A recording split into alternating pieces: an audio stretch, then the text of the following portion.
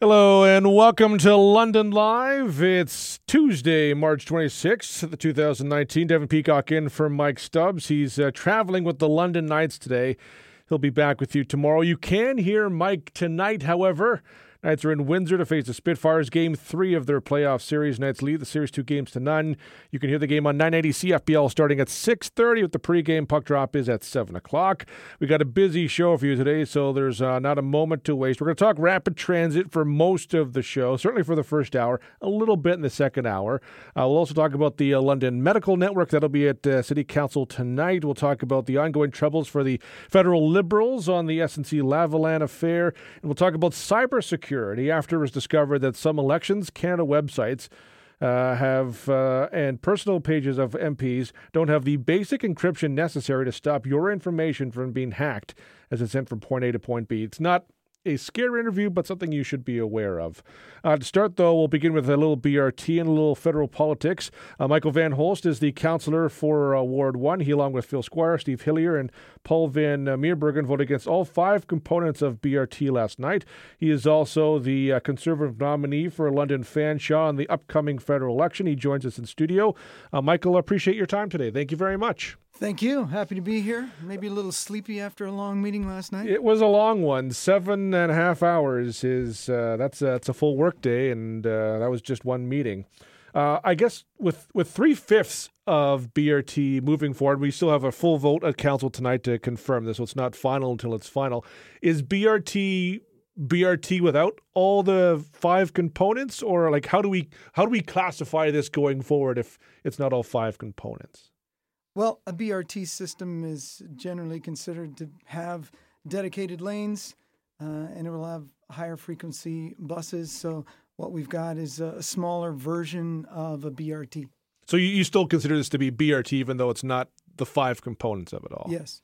Are you pleased with the decisions made by council? Obviously, there were some councillors who all voted in favor of all 5 components, some who voted in favor or against all 5 components, some who voted for, and then there were kind of a mix in two. Are you happy with the outcome, or would you have preferred that obviously maybe none of those 5 components went forward?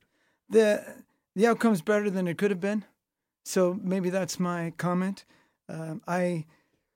I voted against them because my goal was to try to achieve a little more flexibility.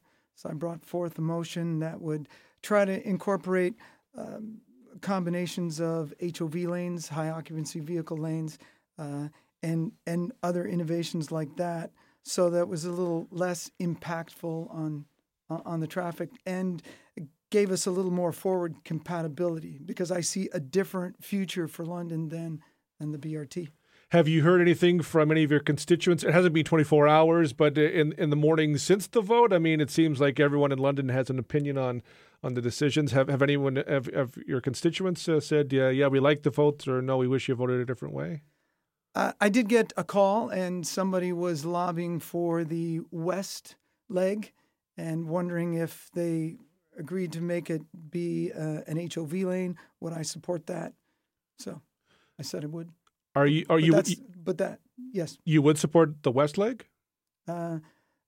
Certainly, if it was an HOV lane. Oh, okay. Right. So, okay. And that was the question. Would you do that? And I think that's something I'd be okay with. Are you, as far as the votes tonight, do you think anything's going to change, or what we saw yesterday is going to be rubber stamped today, or? I doubt there'll be much change tonight. Even in the meeting at the very beginning, people put out their individual perspectives, and it was decided that people probably won't change their minds. So we'll try to see where we can get. Might have been a little bit of compromise, but there wasn't much room for it, and not really looking into anything that was particularly creative. So we ended up with our compromise was half a BRT plan, essentially. You were acting, obviously, in your capacity as councillor for Ward 1 last night. Come October, when we have the federal election, you will be the nominee for the Conservatives in London Fanshawe. What made you want to go for the nomination and ultimately get it to go at federal politics so soon after being elected municipally for a second term?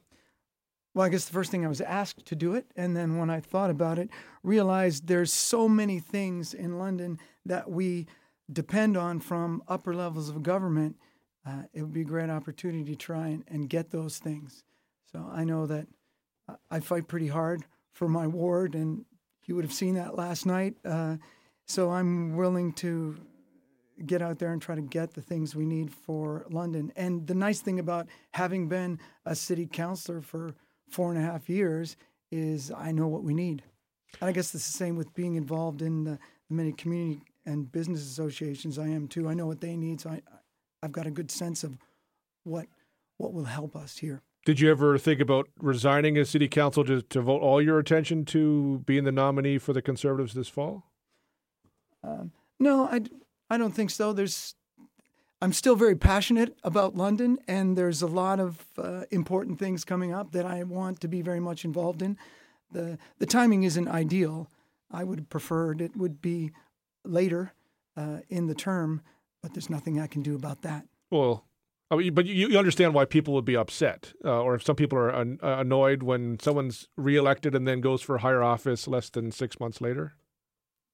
Oh, perhaps. So there would be a need if I'm elected as an MP to replace me, perhaps. So there's the option of appointing someone or having a by-election, or there has also been the talk of moving towards a full-time council with fewer wards, so that's something that could be wrapped into that.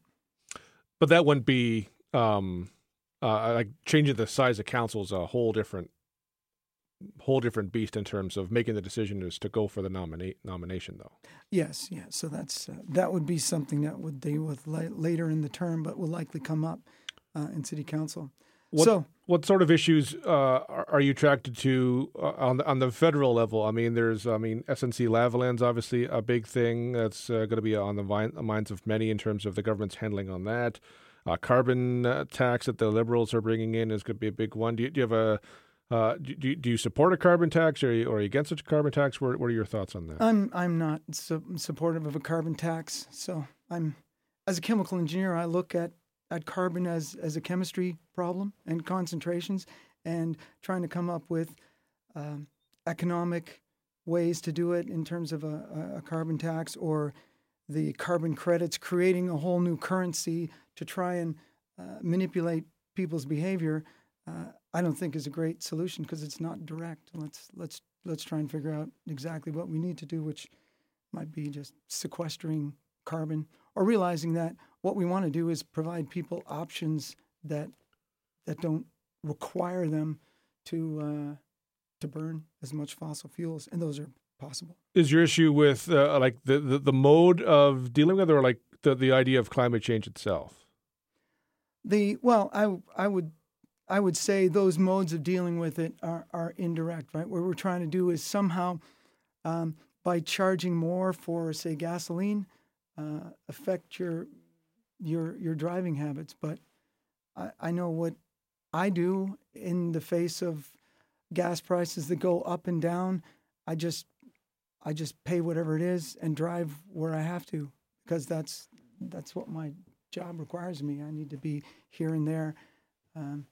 Sometimes at a moment's notice, and when things come up. So, do you believe climate change is an issue, though, or a problem? Well, certainly the climate's changing. I think there's, I think it's an exaggerated concern. I know many people are afraid of that, and people are manipulated by fear. So if you tell me what you're afraid of, I'll tell you how you're being coerced. And so this is one of those things where the downsides are I think being exaggerated and unlikely, and they're probably farther off.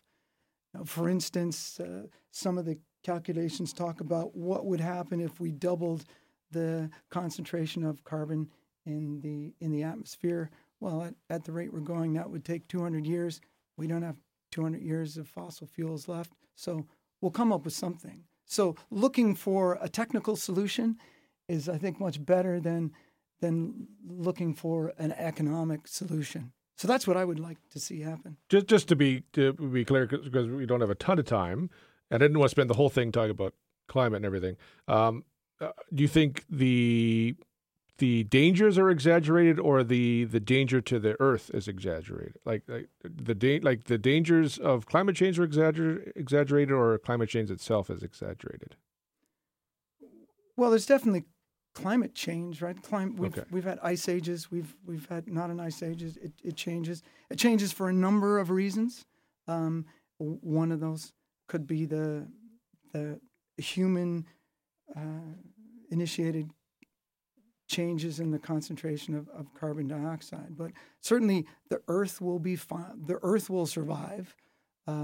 It looks like if there were large changes in the level of the seawater, that would be very inconvenient for humans, but it wouldn't be a catastrophic thing. Kind of a slow thing that would mean displacing people, and that's one of the big concerns, right? That's one of the major ones. What we would do if people are forced to move from one location to the other, and we can see that migration causes difficulties for other reasons in terms of war and things like that. Something the next MP for London Fanshawe will want to focus on is General Dynamics, the contract with the Saudi Arabians. This was signed by the previous Conservative government, has been upheld for now by the current Liberal government. There have been calls from some quarters to cancel the contract. Should we cancel the contract? Should we not cancel the contract? What are your thoughts on that? Well, I guess the first thing I would ask is what would be achieved if we canceled the contract. And I don't know if we would get the results we would hope to. I might ask you what you think would be achieved by that. But the downside would certainly be many job losses here in London. So I'll certainly be advocating for that to continue because we need those jobs. And there's a lot of supportive industries as well for that. London's been hit a number of times with some large losses in companies. We don't need that again. Michael, I appreciate your time today. Thank you very much. Sure. We need to take a quick break. When we come back, we'll have more of London Live. This is Devin Peacock in for Mike Stubbs on 980 CFPL.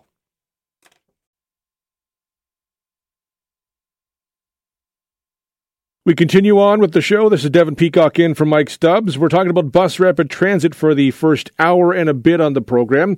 Deputy Mayor Jesse Helmer has been one of the staunchest supporters of BRT since this debate began. He joins us now. Thanks for your time today.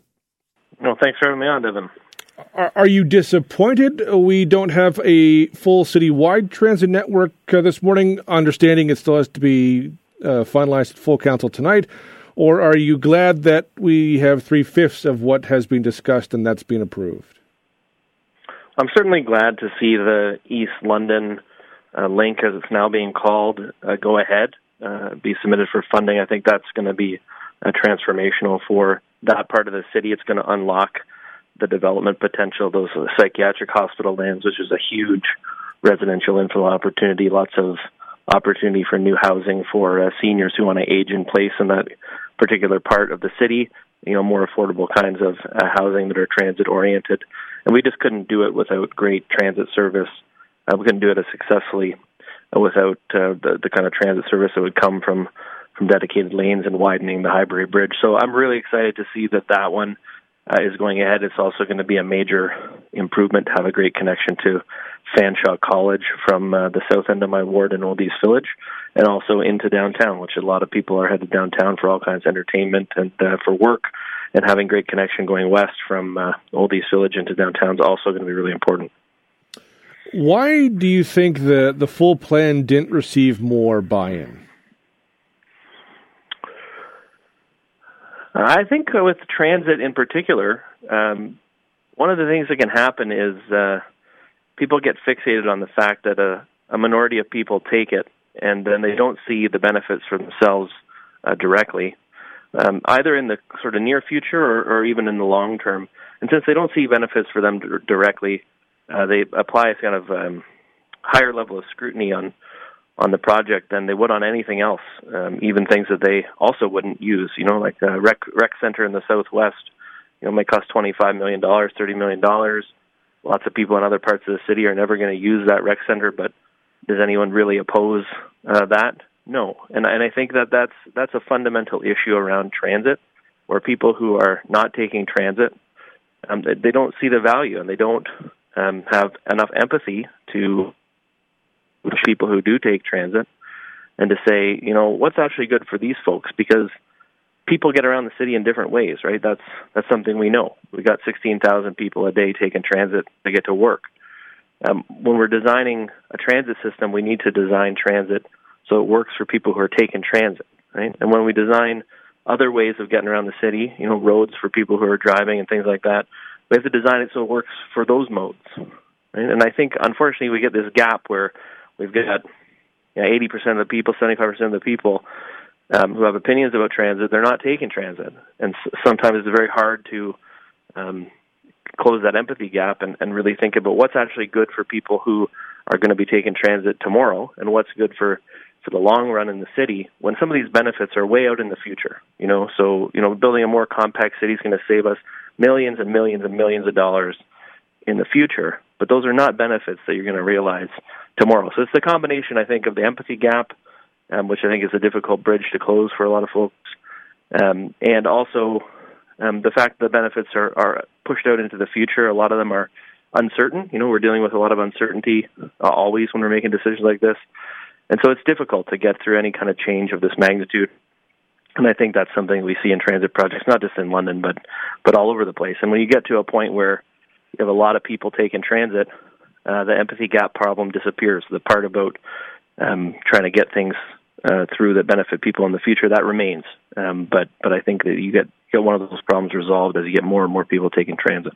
We typically measure ridership for LTC in terms of the rides, and we get into like somewhere between 22, 24, 25 million rides a year. Do we know what percentage of Londoners use LTC? Because I wonder if sometimes it's 40% or it's 30% or it's 50% or whatever the percentage might be. That's one way maybe that we get over that empathy gap. Yeah, I mean, there's different ways of looking at it, right? There's people who take transit ever. There's people who take transit to get to work. There's how many percentage of all the trips in a given day are on transit. So depending on what you're looking at, it varies. So I said, from the census, we know that 16,000 people are taking transit as the way they get to work, right? That doesn't count people who are going to school. That doesn't count people who are retired and aren't going on trips related to work. In my ward, in Kipps Lane and Mornington, I have 35-40% of people in those areas, they're taking transit to get to work, right? In Sunningdale and Hyde Park, not so many people, because they don't have great transit service out there to begin with. They live in residential neighborhoods that are not very transit supportive. They don't have problems paying for cars. They've got a couple cars probably, a lot of the households up there. So it varies quite a lot. You could have very low transit ridership in one part of the city and very high in another part. And something that's very frustrating for me as a councillor who's representing a ward that's in the core of the city is that the infrastructure that is needed in the core for people who live in the core and who work in the core to get around in the core is different than the infrastructure that is needed in other parts of the city. So if I were to run around voting against all the things that the suburbs need because, that don't benefit people in my ward because they live in the core, I don't think that's an appropriate way of making decisions around what's sort of good for the city overall. Because if we recognize that different kinds of neighborhoods need different kinds of transportation infrastructure, and we recognize that areas where we have a lot of transit riders and a lot of transit ridership, that's where we're going to provide the highest level of transit service and put in things like dedicated lanes. I think that's the kind of approach we need to take, is that different neighborhoods and different parts of the city need the appropriate infrastructure to get people around in those parts. And when you get down to it, the problem of transit and roadway widths is a space problem, right? It's an efficiency problem. If we're going to move more and more people in the same width of roadway, we have to do it more efficiently, right? That's the only way to accommodate growth without ending up with paralyzing gridlock in the long run. So, City of London is 400,000 people. And over the next 20 years, we're going to be closing in on 500,000 people. And we can't go from 400 to 500,000 people like we went from 200 to 300,000 people. All the things that we relied on to support that growth, that's not going to work again. As you get bigger and bigger, you need to do things differently. And we took some major steps forward last night. If we submit these projects and get those ones up and running, that's going to help. Obviously, I would have liked to see the West Corridor supported as well. Assuming this is all approved tonight, I assume it will be. Are you confident we can get these projects before the province and the federal governments to begin the approval process so we can get started on these projects? I'm optimistic. I think it's always uncertain when you go through a Treasury Board review, both at the provincial level and the federal level. Everybody on the bureaucratic side and the political side of both levels, they're going to be doing their due diligence on the projects. That takes time. That's not something that can be rushed or should be rushed. And so they're going to have to look at all the things that we submit. For the majority of these projects, these are things that people are quite familiar with. So I think that it's going to be a relatively straightforward. I don't think it will take a huge amount of time. I hope that we can get a decision relatively quickly on the major ones that need to go early. So there are some that have construction timelines, like Adelaide Street. A grade separation would be good to know if we're going to get funding for that. It needs to get under construction soon. Similarly, the east and the south, those were ones that were supposed to go early in the construction phasing. And so finding out on those pieces, as well as the downtown loop, whether we have funding for those soon is important, because we still have to do the detailed design, then we have to tender the projects, then we have to start building it. So, there's a lot of work that goes into each one of these things. The funding decision is just one of those steps along the way. And one thing I've learned, and I guess it's my fifth year on council, there's a lot of votes on transit projects along the way. This is just one of them. Jesse, I appreciate your time today. Thank you very much. Thanks so much, Devin. That's Ward 4 Councillor and Deputy Mayor Jesse Helmer. We need to pause. When we return, we'll have more of London Live. This is Devin Peacock in for Mike Stubbs on 980 CFPL.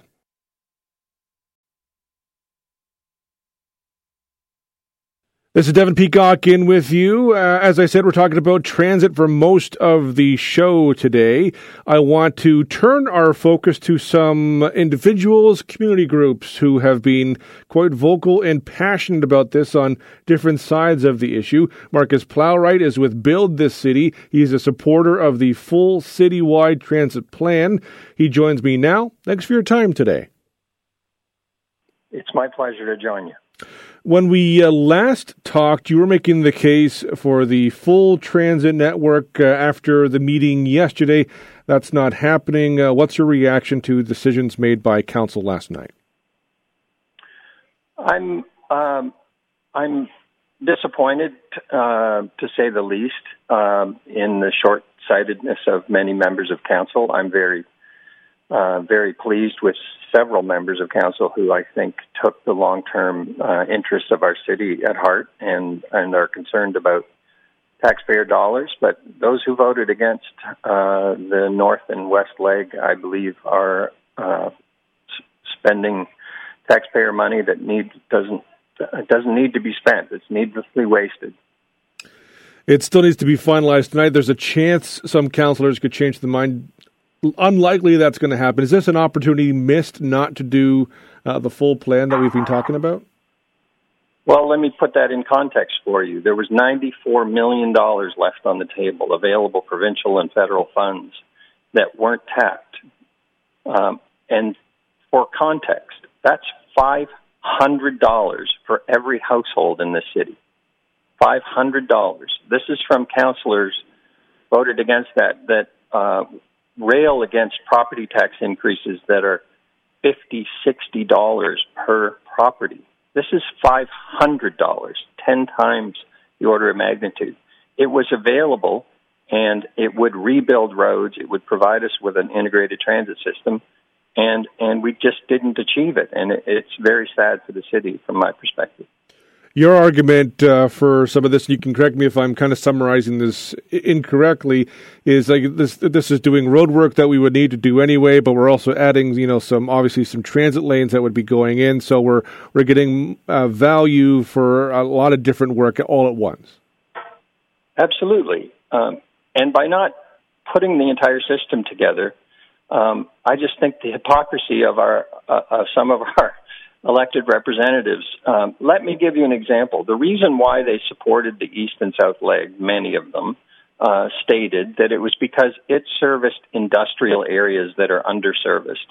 So by getting buses out to the end of Wellington, getting buses out Oxford Street East, we are closer and better to integrate with regular bus service to service the industrial areas to get people to work. Jobs, jobs, jobs.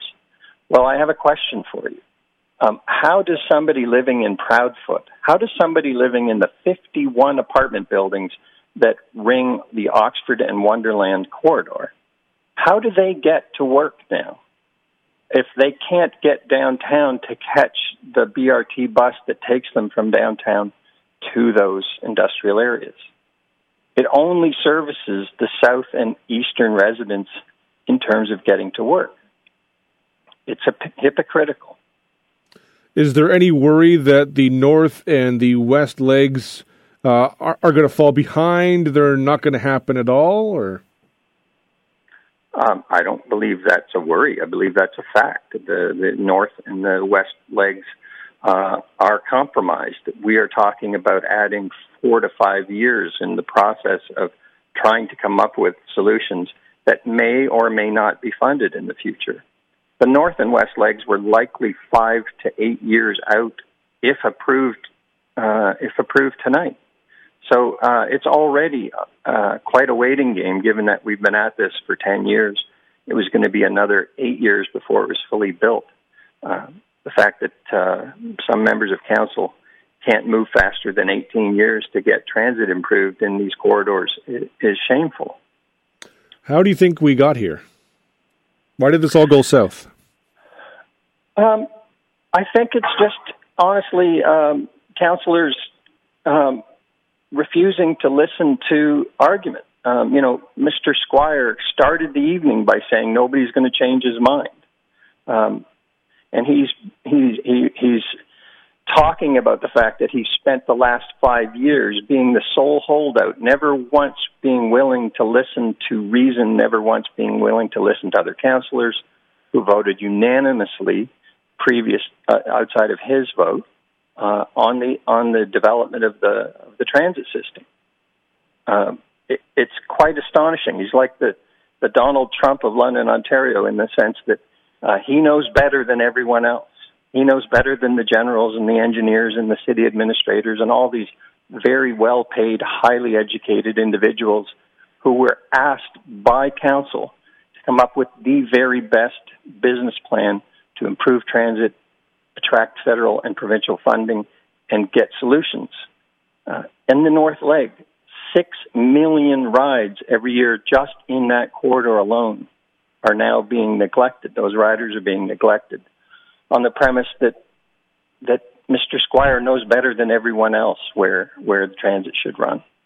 I want to get back to something you mentioned earlier in terms of, the south and east legs being improved and jobs being the reason for that, and north in particular, but also, the west in particular and north. There were some councillors who voted for, yes on some legs, no on some other legs. Did some of the votes make sense? Because some were saying yes and no on different things. There were some who were pretty consistent, no for everything, yes for everything, but the others who were kind of yes to some and no to others. It was challenging to listen to. Sean Lewis, as an example, said that he supported the south leg and he supported the dedicated lanes because on that leg he felt it was wise to try to help get people out of their cars. So if that makes sense for the south leg, why does it not make sense for the other legs? To get people out of their cars. What is it about the south leg that's so terribly unique? The other challenge I have, and I'd like to talk about the west leg for a minute, because you started off this conversation by saying it may be possible to change some minds tonight at council. Josh Morgan, our esteemed mayor, and Sean Lewis all voted against the west leg. I want to put the west leg in context for you. It's $72 million investment, and we get a reworked road, a widened Oxford Street from Warncliffe all the way out to Wonderland and beyond to 6 lanes. That corridor is going to have to be widened in the next 10 years, regardless of whether we move forward with transit. But $70 million to widen that road, but also rework the entire road and bridge system from the art gallery all the way to Wonderland and Oxford for $70 million. The property tax portion of that is $3.2 million. We get a $70 million benefit for $3 million investment. Instead of that, Council voted to redo the intersection at Warncliffe and Oxford. Just that one intersection. They're going to spend $17 million to rework one intersection, of which it's going to cost property taxpayers $1.4 million. So for an extra $1.7 million, we widen Oxford all the way out to Wonderland, and we rework the roads, the infrastructure, the sewers, the electrical grid, etc., curbs, gutters, sidewalks, bike lanes, all of that for an additional $1.7 million. That is wasteful avoidance, and it's shameful that they would not see the financial benefit in that. Marcus, I appreciate your frankness and your perspective today. Thank you very much. I appreciate your time. All the best. That's Marcus Plowright from Build This City, a community group that supported the full BRT plan. We need to pause. When we return, we'll have more of London Live. This is Devin Peacock in for Mike Stubbs on 980 CFPL.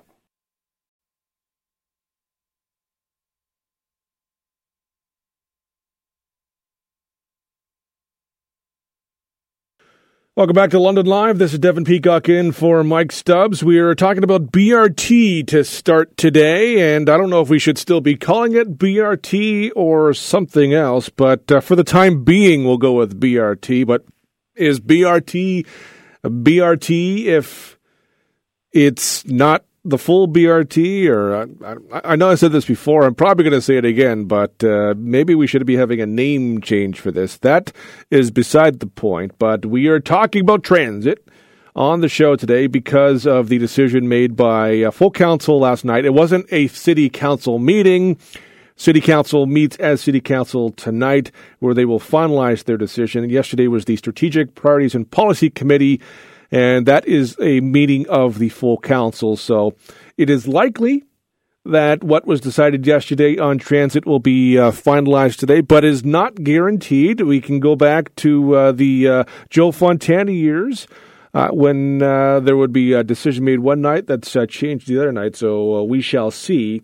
But we were talking about this today, obviously, because it is the issue in London and has been the issue in London for a while now, and is probably going to continue to be the issue in London for a while now, because the reaction I'm seeing from a lot of people is they're not happy.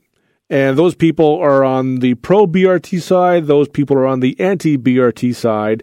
And so there's a lot of people who aren't exactly thrilled with the decision by councillors yesterday. To talk about this, we are joined by Dan McDonald, spokesperson for Downshift. Thanks for your time today. No, it's a pleasure to be here. There has been a lot of debate in this city over the past couple of years on bus rapid transit. Do you consider BRT to be dead if it's not all of BRT or in some parts, or how do you read the decision made by council yesterday? Well, I guess in a rather crude fashion, I kind of liken it to the putting lipstick on a pig line.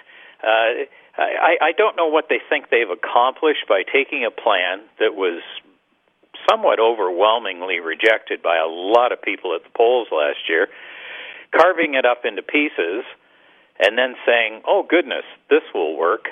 I don't know how that works in your everyday life. I don't know how that works in business, and I don't know how that works in government. Some of the votes were interesting. I can understand because there are opponents, there are detractors of BRT. I can understand some of the councillors who voted for all 5 components. I can understand the councillors who voted against all 5 components. But those who kind of voted for some and not for some are a little are interesting in terms of some of their motivations for one leg over the other. Well, and this is why when you put projects like this together, you fall back on business plans. not only do you look at the pretty stuff with the pictures and the diagrams and all that stuff, you have to say, does this make sense? Is the ridership going to be there? And we know that the city was told very early on by consultants on several of these routes, they were predicting absolutely no increase in ridership. And then all of a sudden, the IBI guys from London were replaced by IBI guys from Toronto. And all of a sudden, we have business cases now. They don't have solid business cases that talks about people who are going to use these routes. And to eliminate the West End, all they've done there is, again, alienated a vast area from London from any sort of improved bus service. I mean, good Lord, the city has grown well beyond the corner of Wonderland and Oxford, and that was going to be the extent of the BRT. I mean, that almost falls into a category of just being a joke. What sort of process would you have, if we could go back, say, like 4 months to when this new council took office after the municipal election, what sort of process would you have wished they had taken to get to this point rather than obviously the one they've taken and the decisions they've made last night? Well, over the last 2 years, what has been the common cry from the feds and the province? Stop rushing bullheadedly forward. So they get some deadline from the mayor, which now the province is questioning its credibility, and all of a sudden we're lunging forward. And this is from a leader who said he was against it, who obviously has something miraculous has happened, and he's changed his mind. I would have liked to have seen a council that looked at the plan, really had business cases that backed it up, and did it based on fact and not on wishful thinking. And so much of the BRT right from day one from people like Helmer and Turner was all wishful thinking. They had no facts to back this stuff up. And to this very day, they don't have strong ridership numbers that they think they can bring into play here. And as for the Wellington Road saying, that's the gateway for what? What are we expecting? Are we building this for people coming in from out of town? What does that gateway word mean? It sounds very sexy, but it doesn't have a lot of practical application. Do you think it can work? We have some parts of the city with this rapid transit that's coming in, and other parts of the city that doesn't. Do those two, do they mix or do they fit? No, absolutely. They just don't make common sense. I mean, think of any project you've been involved in your life. Say you were going to start a radio station, and you said, we're going to buy everything, but we're not going to buy a control board for the main control board in the announce studio. We don't think we need that. Well, then you wouldn't have a radio station because you wouldn't be able to broadcast. In this case, you've got components jimmy-rigged around the city. How do you quantify and qualify whether that's a success? I can't think of any other project on the face of the earth where you have all these components, you do some odd selection process, and then say, we have a viable system that we can now review. It was like before Christmas. Paul Hubert and Jesse Helmer stopped them from having any sort of an audit about the money that had been spent. Well, you know why they stopped that? Because they didn't want people to know how much they'd spent. It's going to be the same from here on in. How much are they going to spend on these little tiny parcels? And how are they going to quantify how that works? And where's the business case? I mean, it's not sexy, but a lot of this stuff comes down to numbers. You alluded to this earlier, but how do you think this went south? Where did this go wrong on this? Because I'm hearing a lot of people who liked BRT who are not exactly happy this morning. I'm hearing people who had concerns with BRT who are not happy with this morning either. Well, and there are a lot of cynical politicians, and I can think of a couple without naming them, who say that's the perfect scenario. You leave a situation and everybody's not quite happy. Well, at the end of the day, the zealots of BRT, I think really, really came up short here, because when it takes the years to build what they're going to build, and don't let anybody tell you they're going to have some big shovel in the ground next year. They're just not. It takes design. I've worked on these projects in other cities. It takes years for the proper design and then to put the shovel in the ground. So I think the zealots of BRT are probably quite bitter today, because they'd been sold a bill of goods by a couple of councillors who claimed that this was going to be the zenith of improving London's transit. It isn't going to be built in time, and it isn't going to be built quickly enough to keep those people happy. Dan, I certainly appreciate your time today. Thank you very much. Thanks, Devin. That is Dan McDonald from Downshift. We need to pause. When we return, we'll have more of London Live. This is Devin Peacock in for Mike Stubbs on 980 CFPL.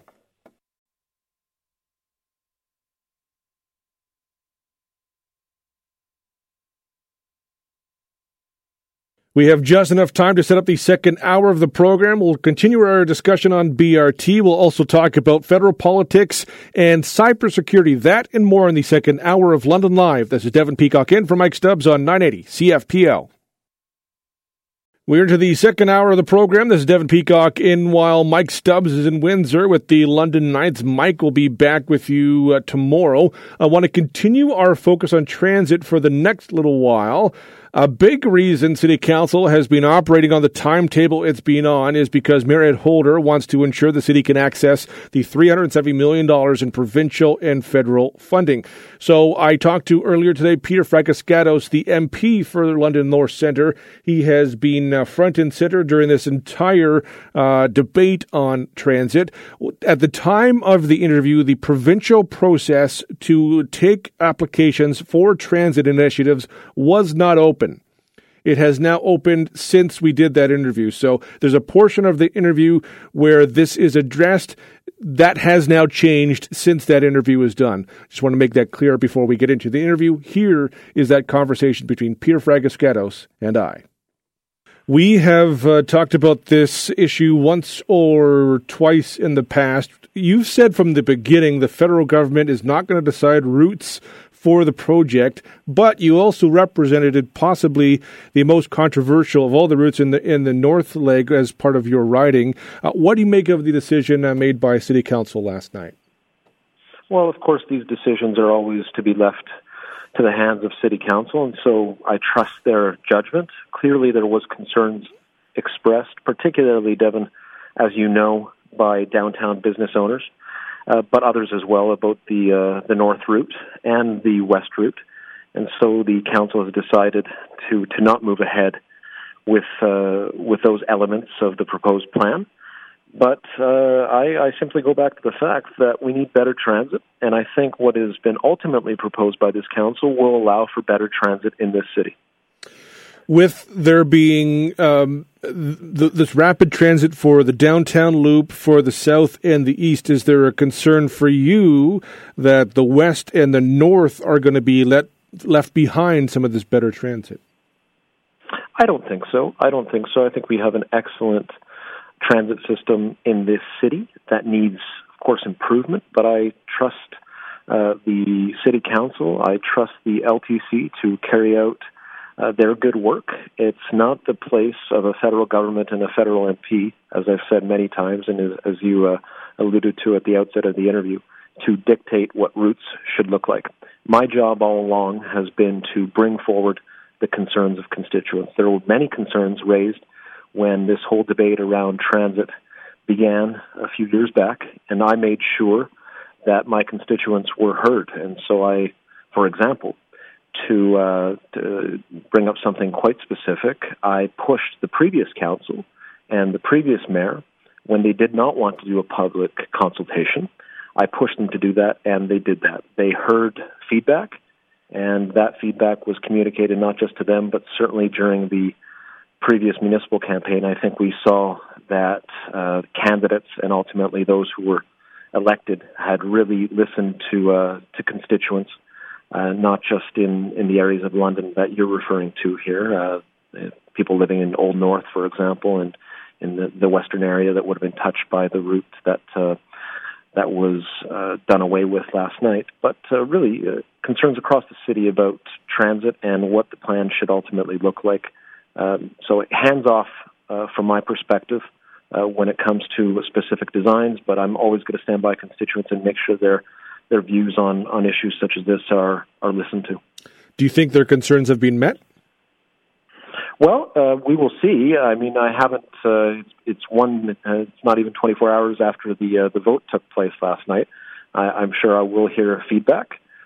So I remain open to, of course, as always, listening to them, whether they wish to, whether constituents wish to get in touch over the phone or via email. But I think what the current mayor and what the current council have done is look at this issue from a very pragmatic way. They have not tried to put in place a perfect transit plan. If we try to put in place something that's perfect, we'll be waiting a long time, Devin. I think what they've done is done what's possible. They've looked at this from a very prudent, pragmatic perspective and acted accordingly. When the federal funding portion of this, the $200 million, 204, 205 to be exact, I believe, was made available, you were quite clear in that the money was available for transit in London, not necessarily BRT. That was a process. It could be, but ultimately that process had to see its way through. You also said it was there for when we needed it. Did London need to rush to meet the end-of-month deadline, or did we have more time? Well, just to remind, I know you certainly are aware of these technical points, but just to remind viewers that about the specifics of the funding, the money is certainly there. We're talking about $204.8 million to be quite exact. That is there for the next decade, at least under our government. We've committed that. What a future government could do under perhaps Andrew Scheer, if that were to happen, I worry that money would be taken away because Mr. Scheer has not been at all shy about saying that he would very anxiously cut left, right, and center, and I worry that our transit money would disappear. But under this government, that money is committed, it is there, and it can be used for any purpose relating to transit. We remain quite flexible. This money can be used for any purpose as long as transit is the focus. Now and into the next 9 years or so. Beyond that, when you asked me, Devin, about deadlines, so I want to be absolutely clear on this point because I think there's some confusion. So to clarify, there's no federal deadline on accepting transit applications, but dates do matter and decision-making does matter. So the way it works is that the municipal government, once it has the transit plan it wishes to go forward with, will then submit to the provincial government that application for review. That application, once the provincial government decides, will go to the federal government for the review. And we will carry out our due diligence by reviewing the business case very closely and then make a decision on funding. The problem right now is that the provincial government under Doug Ford has not opened up the intake process. Whereby municipalities would submit transit plans or any other infrastructure plan, which is tremendously problematic. You have cities that are ready to go ahead with infrastructure plans that can't get past the provincial government because that door is not open yet. That door needs to be opened by the Ford government, where I think the local government here under Mayor Holder's leadership is looking at the federal government and saying that we need to get things done. As you know, there's a federal election coming up. At some point, there will be a decision to stop all funding and all review.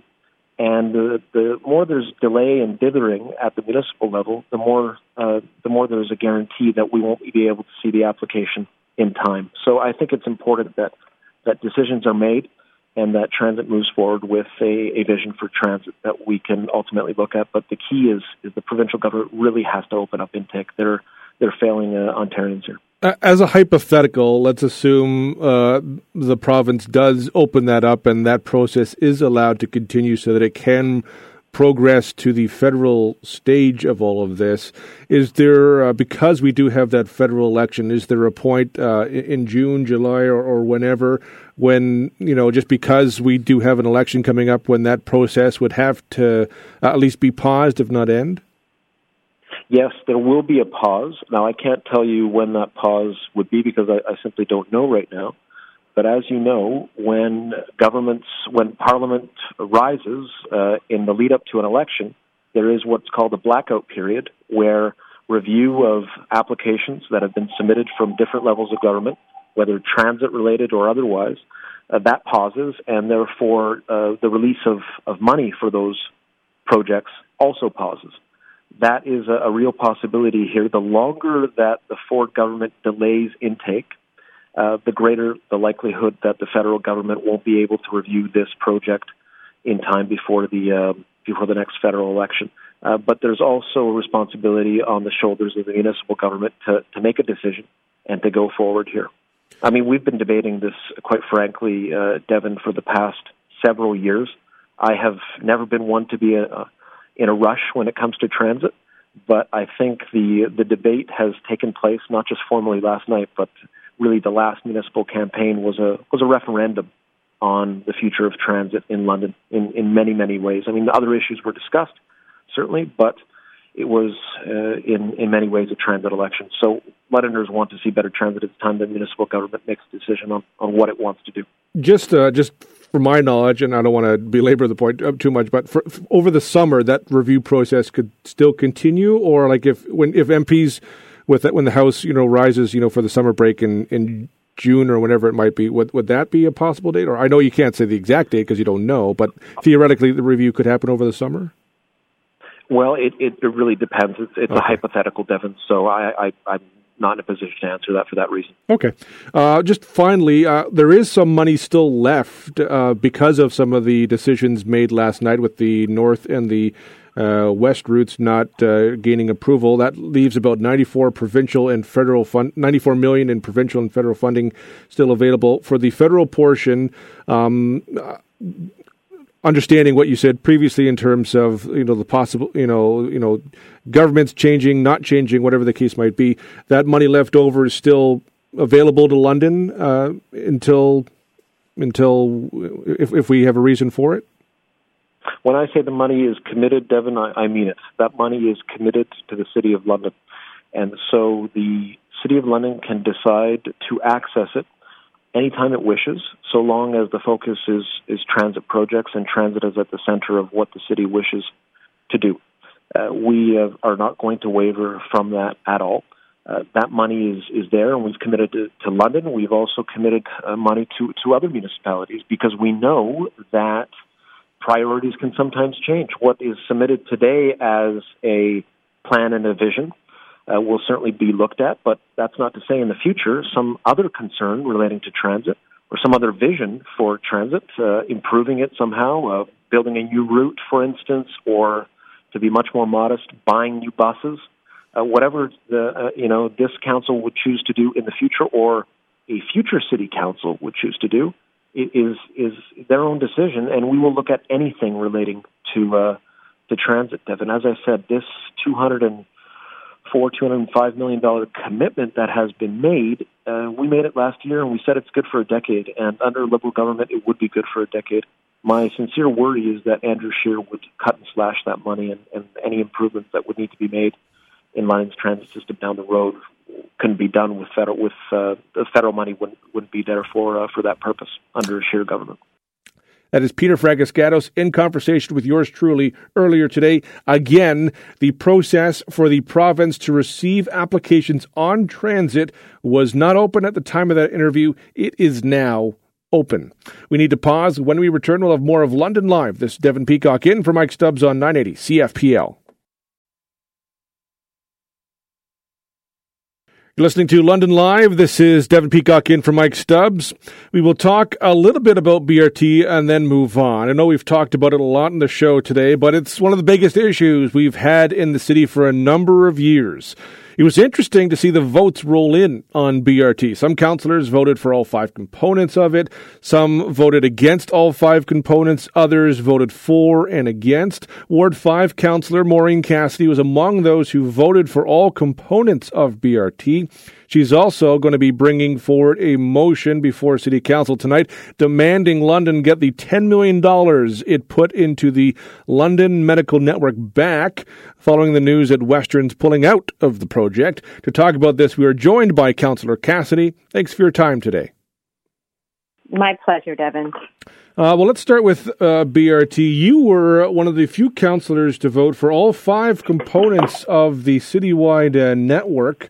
Why do you think more of your colleagues did not vote in favor of that whole citywide network?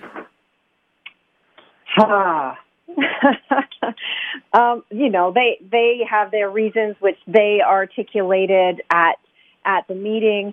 At the end of the day, it's a lot easier. So if we're going to go all the way back to the election campaign, it would have been a lot easier to run on an anti-BRT platform. There were some very well organized people with a lot of money behind the anti-BRT crowd, and because it's a complex and complicated project, it's much easier to sow fear and antagonism than it is to sit and take the time to try to explain. There were at least 6 current councillors that did run on a pro-BRT platform, in addition to other issues. So, I would say there were some candidates that definitely ran as with anti-BRT as their sole platform of their campaign. That would have been really easy for me to do. It would have been really easy for Anna Hopkins to do, because there was some opposition in both of our wards. But, we have to make decisions that are good for everybody in London, everybody. And, when you look at the abysmal turnout in municipal elections in general, London has actually one of the higher voter turnouts at the municipal level.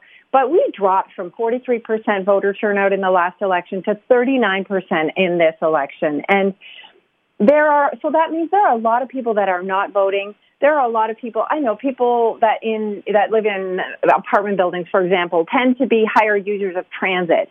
The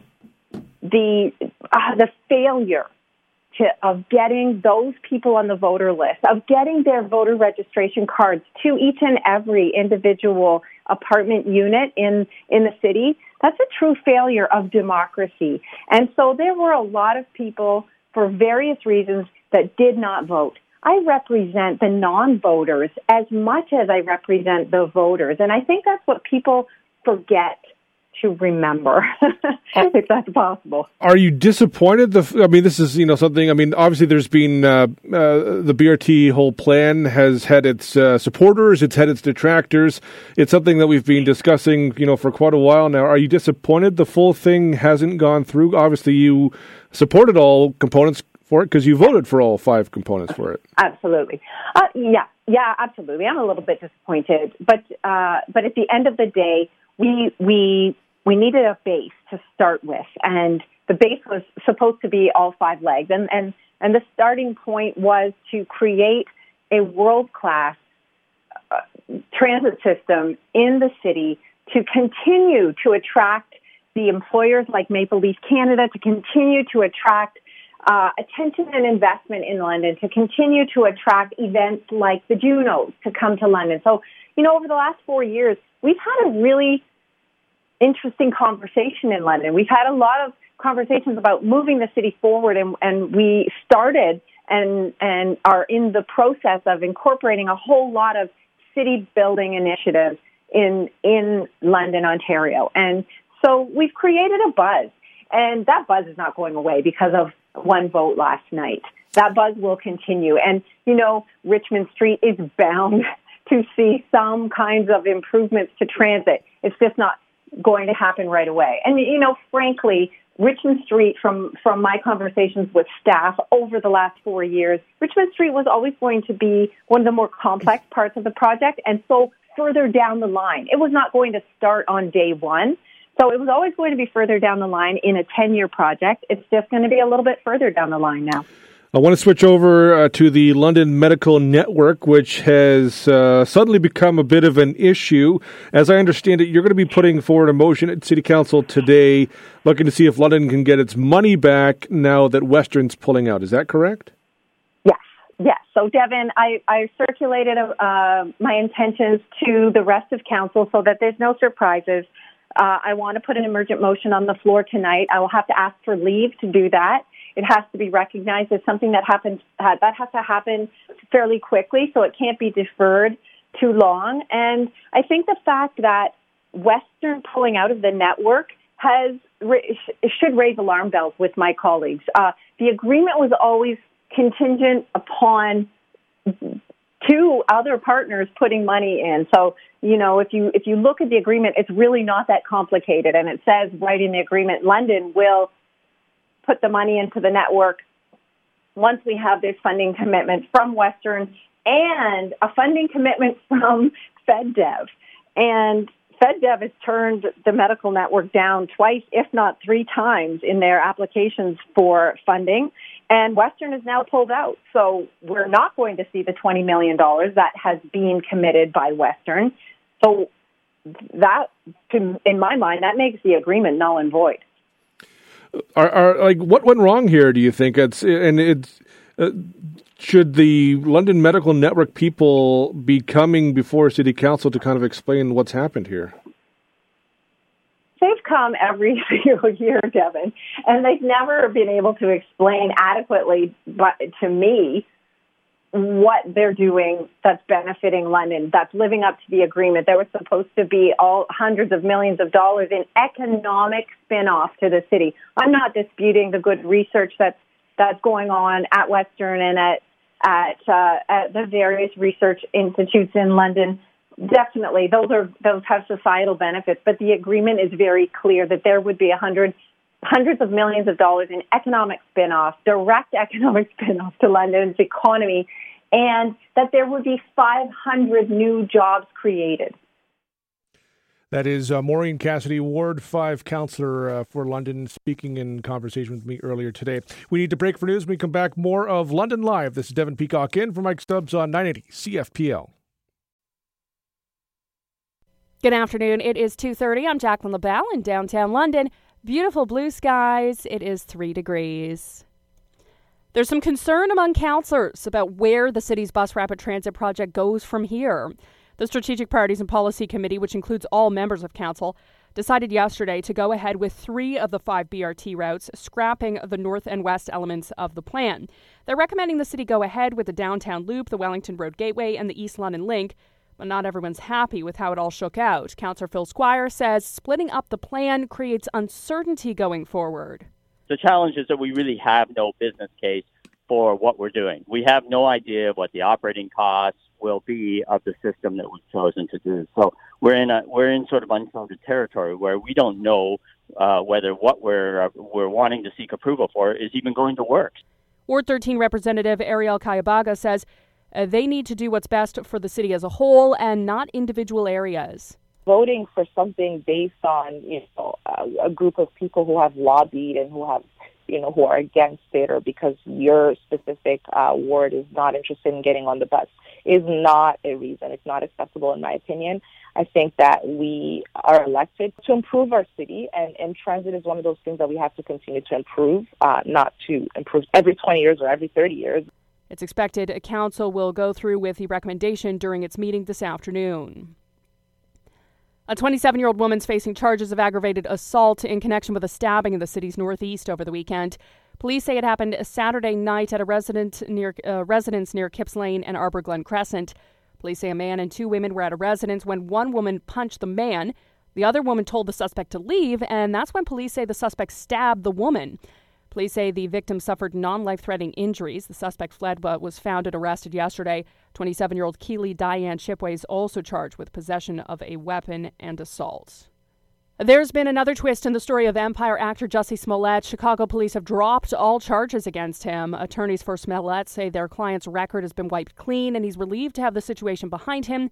Smollett was indicted on 16 felony counts related to making a false report after he said he'd been attacked by 2 men who shouted racial and homophobic slurs. You're listening to 980 CFPL.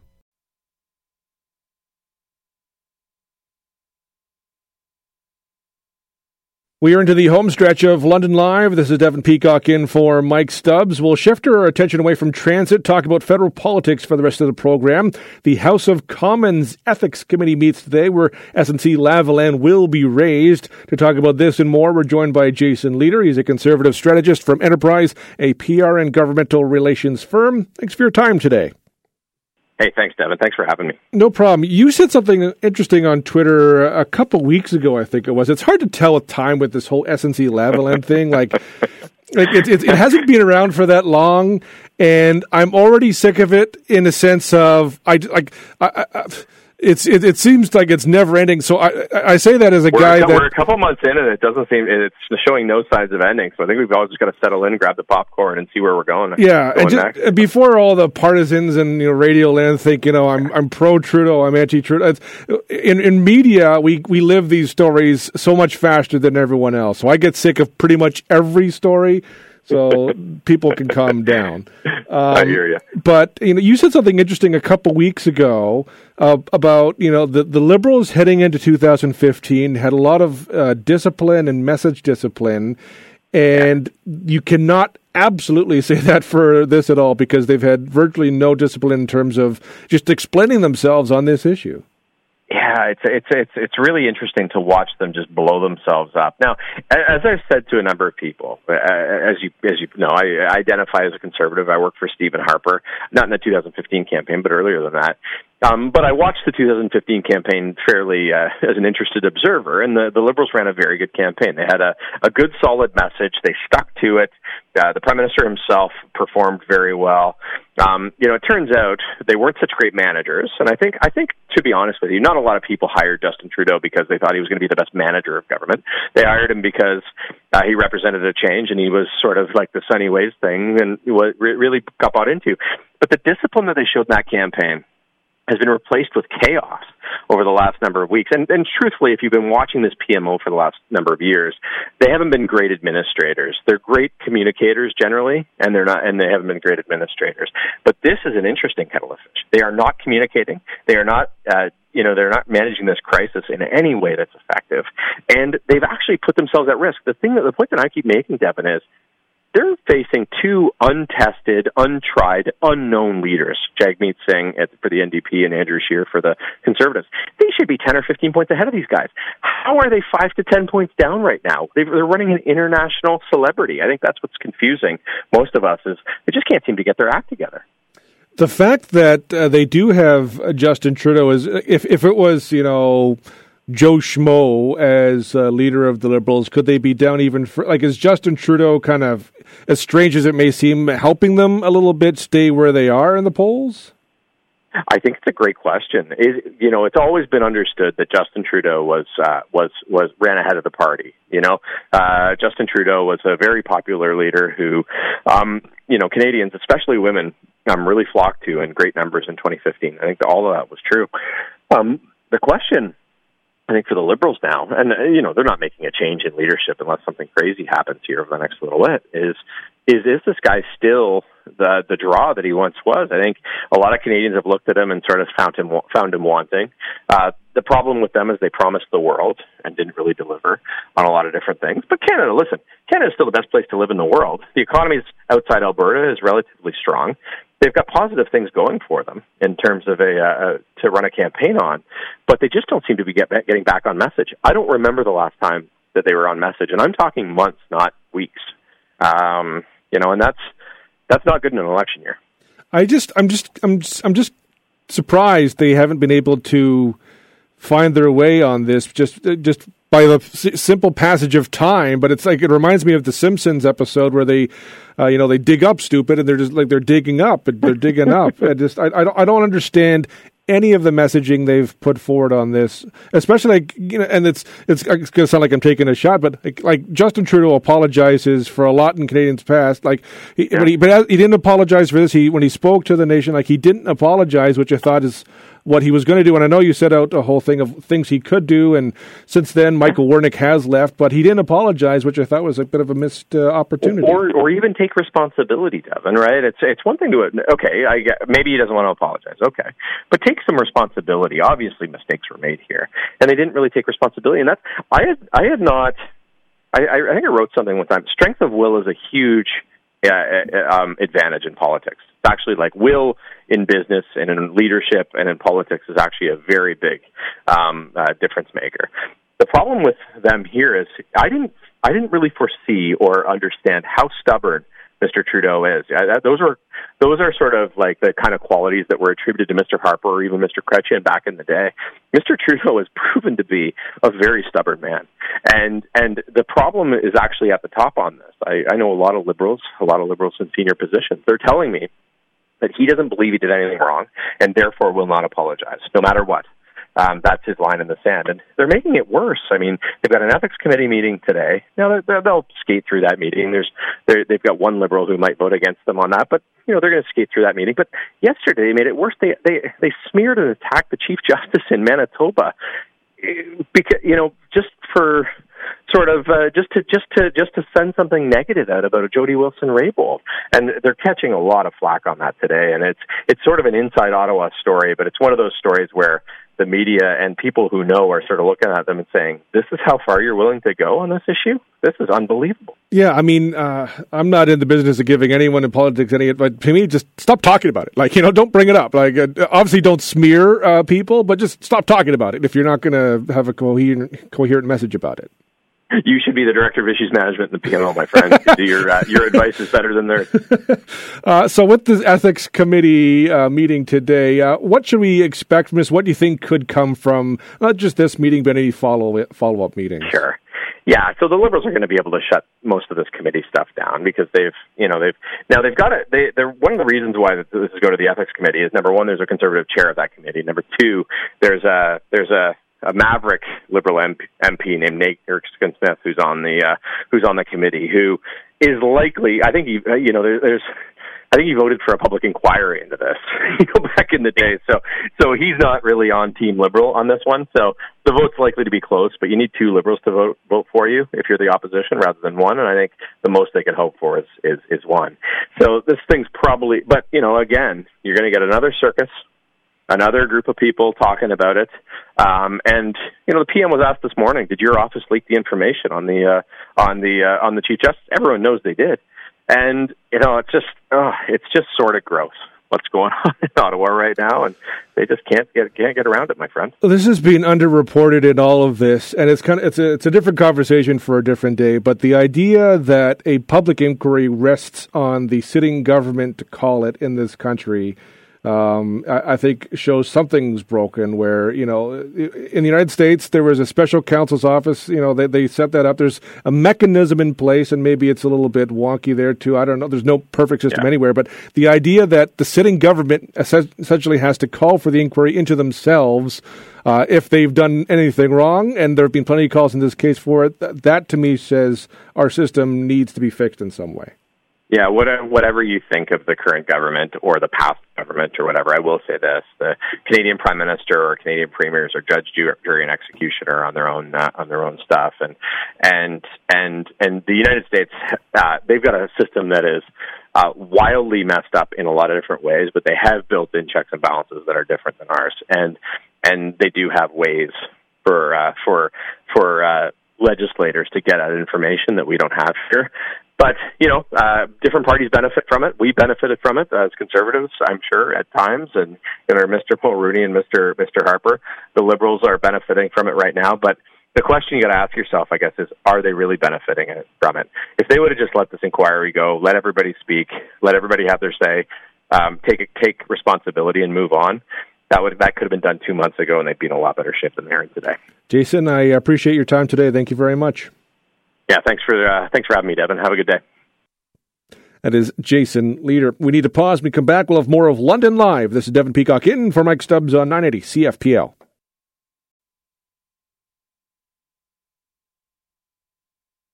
This is Devin Peacock in for Mike Stubbs on London Live. How worried are you about there being a cybersecurity issue during the federal election? I'm not saying the word hack because I don't want to come across as alarmist, but is there a concern? I think there should be, not a hacking per se, but some sort of a cybersecurity issue. It's been revealed that several Election Canada websites and some personal websites for MPs don't have the basic encryption necessary to stop your information from being hacked as it's sent from point A to point B. Alexander Essex is a cybersecurity expert at Western University. He specializes in democratic institutions. He joins us now. Thanks for your time today. Yeah, thanks for having me. This whole issue is something I'm interested in. I saw, a couple articles a while ago warning about, potential for problems with Elections Canada's website, with some personal MPs' websites.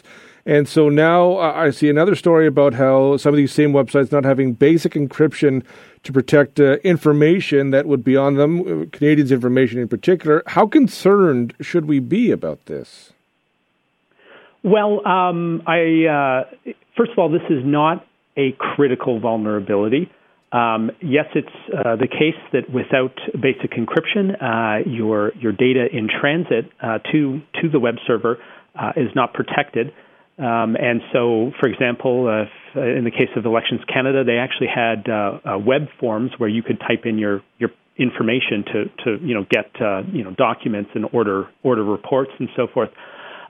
So those forms were collecting this information insecurely, so it is going across the internet in an unencrypted, unprotected state. So Elections Canada has, however, moved to disable those forms until such time as they're able to get the encryption enabled. How long does it take to encrypt something like that?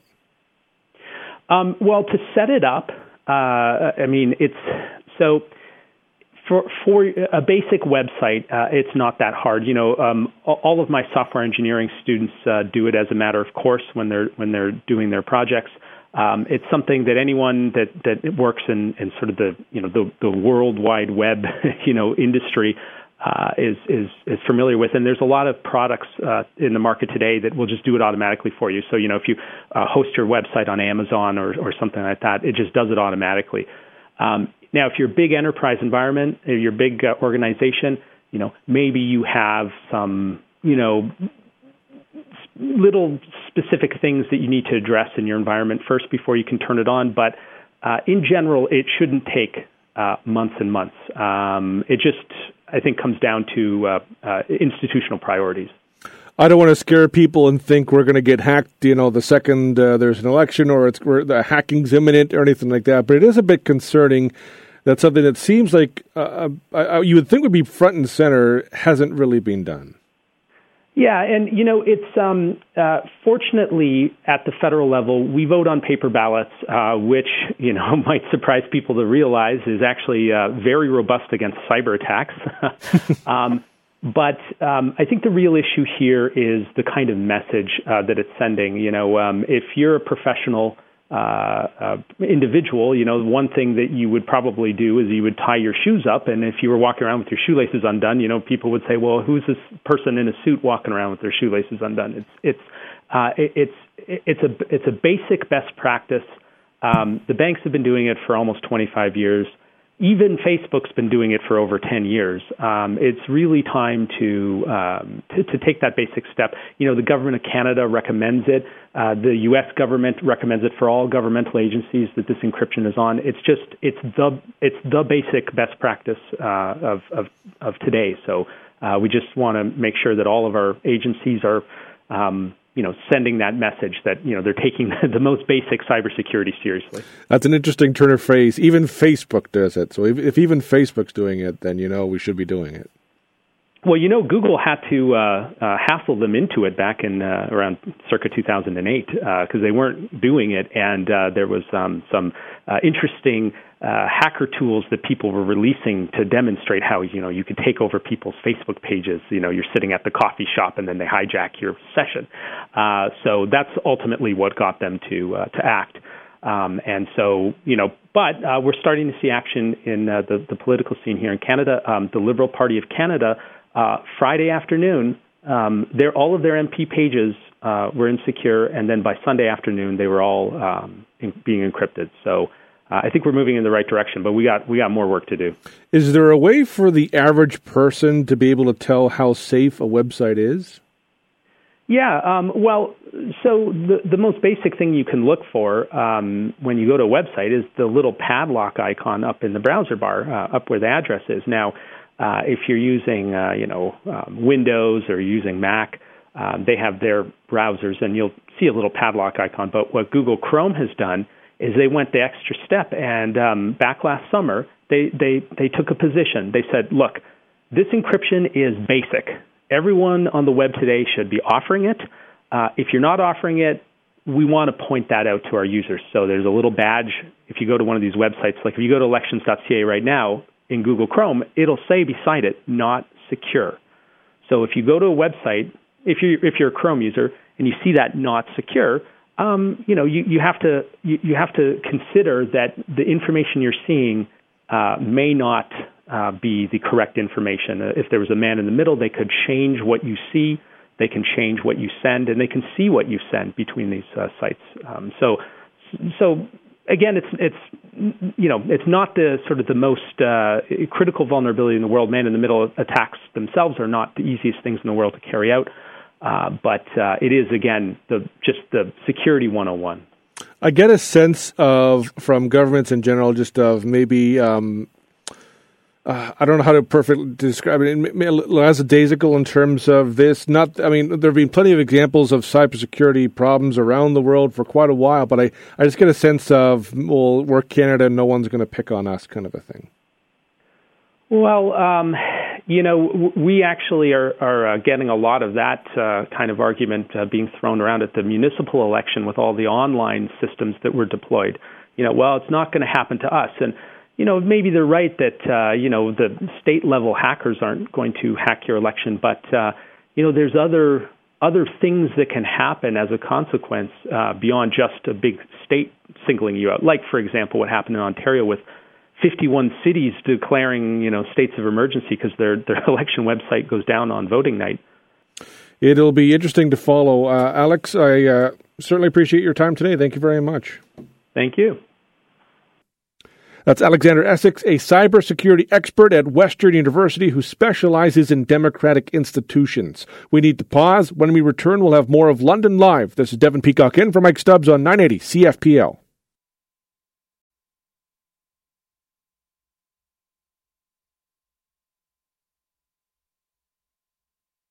My thanks to Michael Van Holst, to Jesse Helmer, to Marcus Plowright, Dan McDonald, Peter Fragaskatos, Maureen Cassidy, Alex Essex, and Jason Leader for coming on the show. Thanks to Matthew McInnes for his work on the program. Today's audio gem is from ITV News. Two anchors were wrapping up their newscast when one of them had an unfortunate turn of phrase. Have a great day. Mike will be back with you tomorrow at 1 o'clock. So that's it. We're on Snow Watch again. Oh, my kids will not be happy if we don't get a good dump. We will. I'm sure we will. Right, that's it from us. I'll be back with an update after the news at 10. Thanks for watching. Bye-bye.